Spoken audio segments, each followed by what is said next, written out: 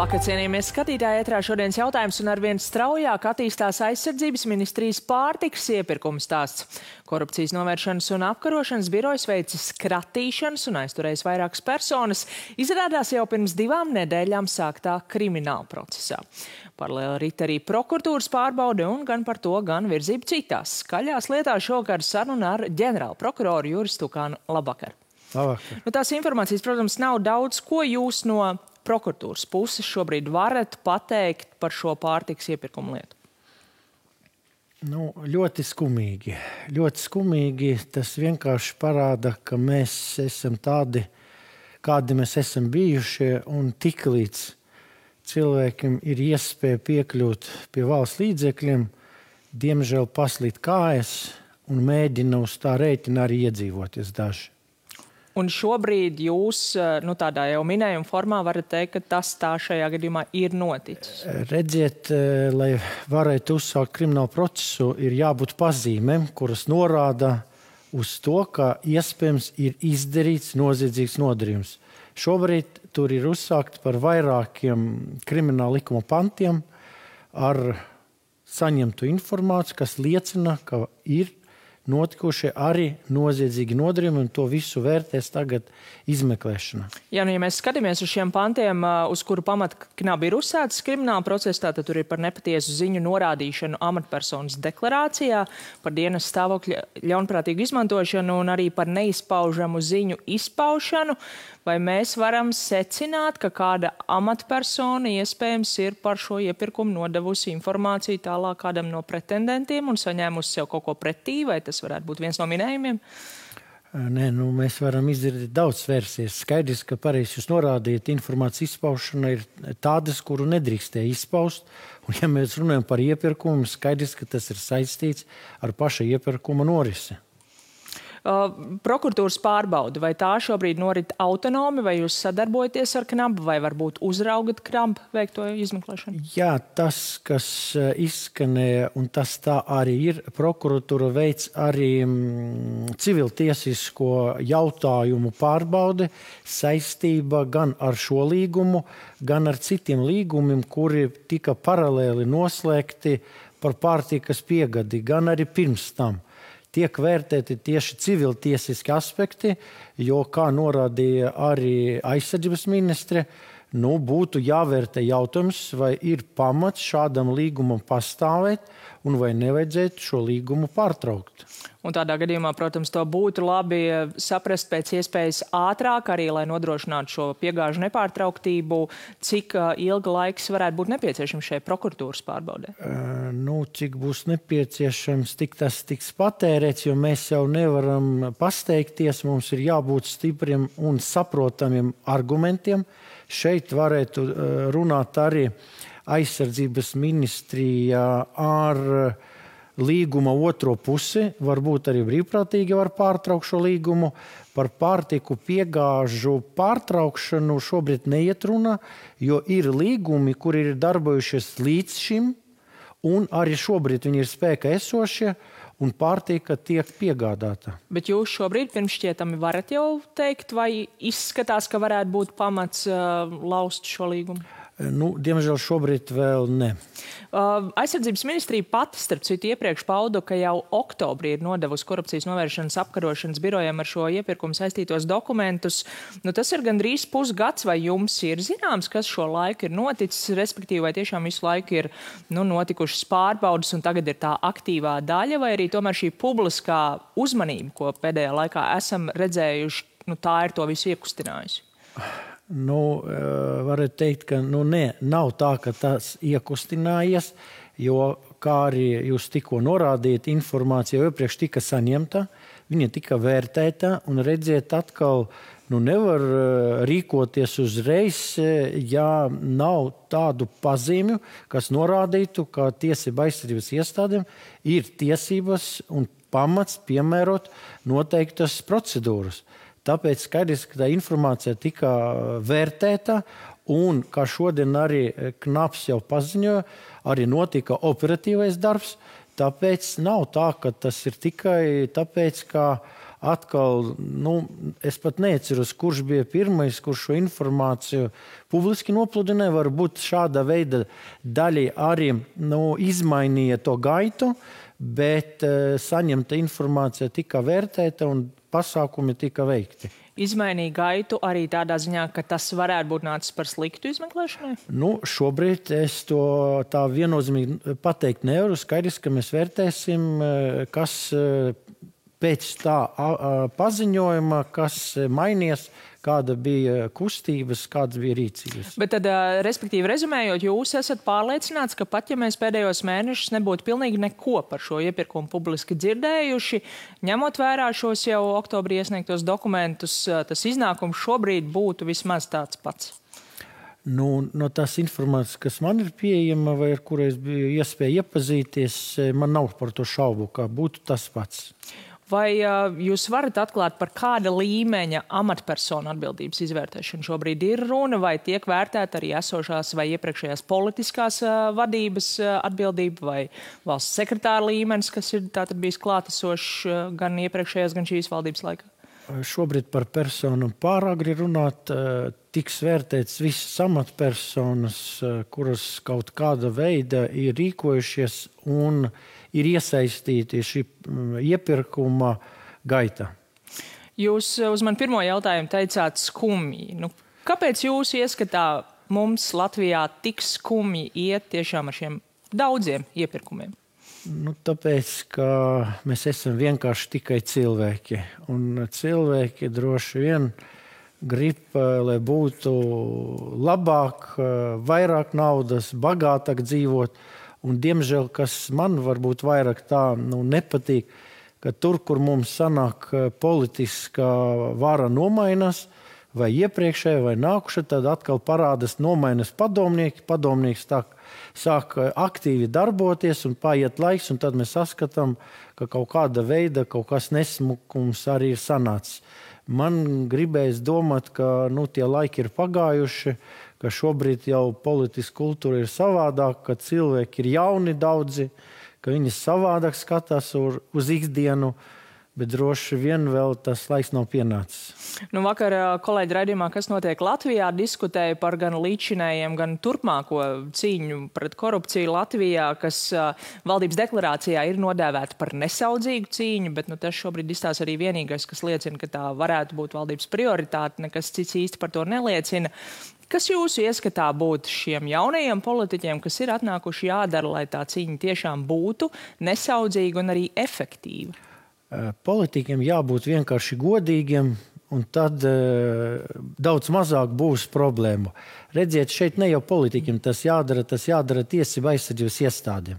Un politiķiem būtu jādomā par to, lai mūsu izglītības sistēma nodrošinātu, kvalificētu kadru sagatavošanu, lai cilvēki, kuri saņemuši diplomu, ir spējīgi, kvalificēti un kvalitatīvi, efektīvi strādāt. Diemžēl šobrīd politiku dēļ, kuri likvidēja specializētas mācību iestādes, mēs šobrīd esam spiesti ņemt jaunus kolēģus, kuriem ir jāmācās praktiskai darbā, jo mācību iestādes nenodrošina tieši speciālu zināšanu esamību. Tur ir tā milzīga problēma. Jūs esat iepriekš diezgan asi tiešām kritizējis mūsu izglītības sistēmu un arī augstskolu spēju sagatavot, piemēram, jaunos juristus. Šobrīd lielas cerības tiek liktas uz šo jauno iekšējās drošības akadēmiju, kur pirmie studenti varētu sākt mācības jau rudenī. Un tomēr arī šo jauno akadēmiju veidos daļēji tās pašas augstskolas, tie paši mācību spēki, vai jums ir pārliecība, ka tur tā izglītības kvalitāte būs labāka? Redziet, es varu no savas pieredzes varbūt īsti pateikt. Tad, kad es iestājos policijas akadēmijā, es mācījos 5 gadus katru darba dienu no 8:30 līdz 5 katru dienu. Šobrīd neviena mācību iestāde šāda veida procesu nenodrošina. Tur tā būs? Jā, šeit ir domāts tieši vairāk nodrošināt klātbūtni uz vietas un tieši mācīties speciālas zināšanas. Un ja tas tā tiks nodrošināts no katras universitātes, kuras ir iesaistīts šajā projektā, tiek pieaicināti tie labāki pasniedzēji, un skaidrs, ka šeit ir appusē arī studentiem ir jābūt ieinteresētiem, mācīties un jāmācās. Nevar iemācīt, var iemācīties. Studenti droši vien būs nākamgad tādi paši kā pērn, bet cerēsim, gaidīsim šos rezultātus, bet es gribētu vēl pajautāt arī par prokuratūras ikdienas darbu. Izskatīšanā ir virkne skaļu lietu. Šobrīd viena no tām ir bijušā Latvijas bankas prezidenta Ilmāra Rimšēviča lieta, un kolēģi no de facto nesen ziņoja, ka šajā lietā varētu būt problēmas ar konkrēti tām ierakstītajām sarunām, kurās nav piedalījies Māris Martinsons, jo atļauju noklausīties sarunas ir bijusi izdot tieši attiecībā uz viņu. Kā prokuratūra to redz, vai tas, ja tas tā būs, vai tas varētu apdraudēt apsūdzības uzturētāju pozīciju? Es domāju, ka tas tāda tiešā veida apdraudēt nevar, jo pierādījums ir iegūts un pierādījums ir iesniegts tiesai un tiesa jādod vērtējums. Un sarunas ir notikušas un tas, par ko tur tika runāts, tas visiem šobrīd ir arī zināms. Bet ja pierādījumu atzīst par nelikumīgi iegūtu? Ja tas būtu vienīgais un izšķirošais pierādījums, neviens nebūtu gājis ar to uz tiesu. Tas nav vienīgais, tur pierādījumu kopums prokuroram nedot nekādas šaubas šobrīd izvirzīt versiju, ka tas apdraudētu kopuma apsūdzības pamatotību. Skaidrs, ka tiesa var dažiem pierādījumiem dot citu vērtējumu, bet tas nekādā veidā nenozīmē, ka visa apsūdzība ir balstīta uz dažiem neskaidriem faktiem. Tie fakti ir saprotami, skaidri, pamatoti un tikai ir nepieciešams tiesas vērtējums. Nākamajā nedēļā turpinās arī tā dēvētā Slemberga krimināla lietas otrās instances iztiesāšana, ar šobrīd riķo noslēdzošā debašu sadaļa. Cik drīz varētu būt iznākumi šajā otrajā instancē un vai, redzot to gaitu otrās instances skatīšanā, ir pārliecība par savu pozīciju? Pirmais instances tiesa ir notiesējuši spriedums, un šai aspektā prokuroriem vispār nav nekādu šaubu. Prokurori arī iesniedza protestu par attaisnojušo daļu un mēģinās pierādīt un izskaidrot tiesu savu pozīciju. Es domāju, ka nav nekādu pamata domāt, ka tur būtu pilnībā attaisnojušs spriedums. Jo prokurors nevarētu iet uz tiesu, ja viņam nebūtu pārliecības par to, ka viņa savākti pierādījumi pierāda personai izvirzītu apsūdzību. Cik ilgi šeit apgabala tiesa cenšas skatā, bet saprotu tā, ka tur, diemžēl, varbūt citreiz varētu intensīvāk. Nevar būt tā, ka vienā diena tikai 2 stundas. Ja ir paredzēts dienu strādāt, tad jānostrādā pilna diena, jāorganizē varbūt aktīvi darbs, bet tur nav šaubu, ka tā lieta saprātīgi tiek virzīta uz priekšu. Kas par iemeslu, piemēram, ja skata 2 stundas? Nezinu, visu laiku kaut ko atrod, kādu iemeslu. Jūs tagad teicāt, nav pamata domāt, ka varētu būt pilnībā attaisnojošs spriedums. Šo iespējams dzird arī apsūdzētie, ka šobrīd ir uz brīvām kājām. Mēs zinām dažādas pieredzes stāstus šajā jautājumā. Vai ir pārliecība, ka notiesājoša sprieduma gadījumā būs ko aizturēt? Kur tad paliks? Visādi. Visādiem mums ir arī gadījumi, ka pazūd, bet tad cilvēks tiek izsludināts starptautiska meklēšana, tiek atrasts Āfrikā, atvests šeit un tiek tiesāts. Vai arī netiek atrasts? Redziet, es nedomāju, ka tā ir tāda normāla dzīve, ka tu zini, ka tev visā pasaulē meklē, tev jāmaina dokumenti, vai jādzīvo mežā, vai tūkstneti, lai tu nekur neietu, un vai tas ir tā vērts. Bet tas ir katra konkrēta cilvēka vērtību, ētikas un morāls jautājums. Šī paša mēneša laikā beigās turpināsies arī Covid-19 vakcīnu iepirkumu lietas skatīšana. Tur uz apsūdzēto soli sēž arī bijusī veselības ministra Ilze Viņķele. Tur joprojām turpinās liecinieku nopratināšana. Arī, redziet, es jau vairākas reizes esmu teicis, manuprāt, tiesu sistēma varētu nedaudz savādāk organizēt darbu un tajās lietas, kur pievērsta sabiedrības uzmanība, kur ir amatpersonas, tā skaita ministri, man izpratnē varētu lietu skatīt katru dienu, 5 dienas nedēļā, un 3 nedēļas to lietu pabeigt, un varētu tiesnieks doties apspriežu istabu un vērtēt pierādījumus. Jo ne veselības bijusi ministre, ne cik es saprotu Lemberga dalībnieki lietas, nekavēt tiesas procesus, viņi nāk un piedalās. Vajadzētu tiesas sistēmai saorganizēties, lai saprātīgi varētu pavirzīt tas lietas. Vienalga, kāds būtu tiesas verdikts, bet būtu labi, ka tas būtu saprotama laikā. Bet šobrīd šķiet tā regularitāte aptuveni reizi mēnesī. Tas nav normāli un tas nenodrošina saprātīgumu. Liecinieki turpina nākt, Kariņkungs. Es tagad neteikšu, ja viņu sauks, nav variantu, nāks, tur nav arī nekādu problēmu. Par šodienas aktualitāti panorāmas kolēģi pat ziņoja par prokuratūras brīdinājumu Latvijas-Krievu Savienībai. Viņi saka, ka visas problemātiskās sociālo tīklu publikācijas, viņi saka, tādas esot bijušas 7, viņi ir izņēmuši ārā un tagad viss ir kārtībā. Panorāmas kolēģi arī minēja, ja ir vēl viens pārkāpums turpmākā gada laikā tiek konstatēts, tad ir iespēja iet uz tiesu un prasīt partijas darbības apturēšanu. Kā jums izskatās, vai tas ir reāls scenārijs, vai varbūt jau ir pēc tam bijuši kādi pārkāpumi, kas tam kvalificējas? Ja Saeimas deputāti būtu šo regulējumu pieņēmuši daudz ātrāk, tad mēs jau šobrīd varētu iesniegt prasību tiesai un lūgt lemt šo jautājumu. Tas ir jaunais regulējums, un jaunais regulējums paredz, ka prokuratūrai būtu jābrīdina, un tad attiecīgiem partijas darbinieki zina, ka ir šis laiks, kur viņi pastiprina, tiek arī vērtēts viņu darbības.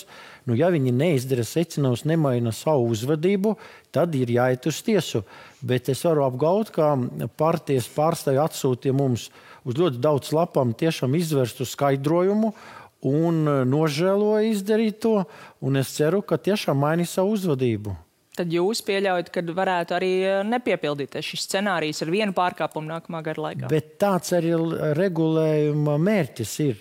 Cilvēkam pateikt, piedošanu, tu bišķiņ jau esi uz likuma pārkāpuma robežas, apdomājis, apstājies.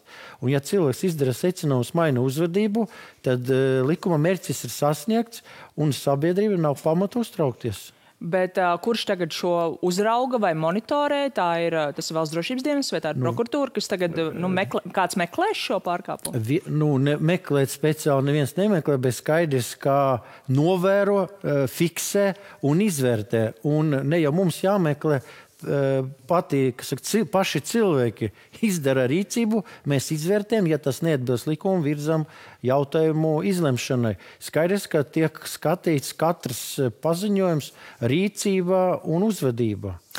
Pavisam īsi gribēju vēl jums jautāt, nedēļas sākumā šeit ar uzņēmēju un arī Latvijas bankas pārstāvjiem runājām par tādiem visai aizdomīgiem Latvijas eksporta skaitļiem, kas pierāda lielu pieaugumu uz NVS valstīm, tostarp Kazahstānu, un liek domāt, ka iespējams šīs preces tālāk jau tiek nogādātas uz Krieviju, Baltkrieviju, kur nedrīkstētu nonākt sankcionētās preces.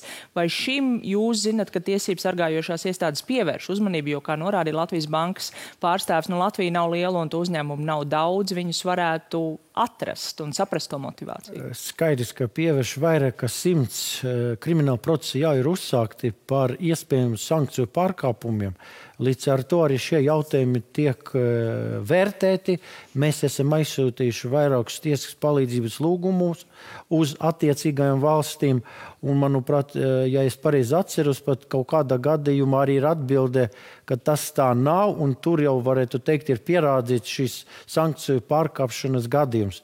Tāpēc skaidrs, ka neviens šis gadījums netiek atstāts bez izvērtējuma, un iespēju robežas tiek iegūti pierādījumi, un, kā es teicu, manuprāt, arī šis gadījums jau ir noslēdzies ar notiesājušu rezultātu.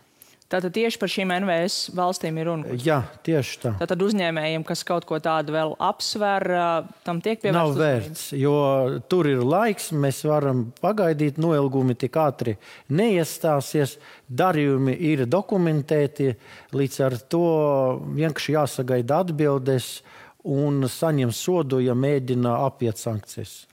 Gaidīsim ziņas par to. Paldies jums šokar par sarunu. Paldies arī jums, skatītāji, par uzmanību un tiksimies nākamnedēļ.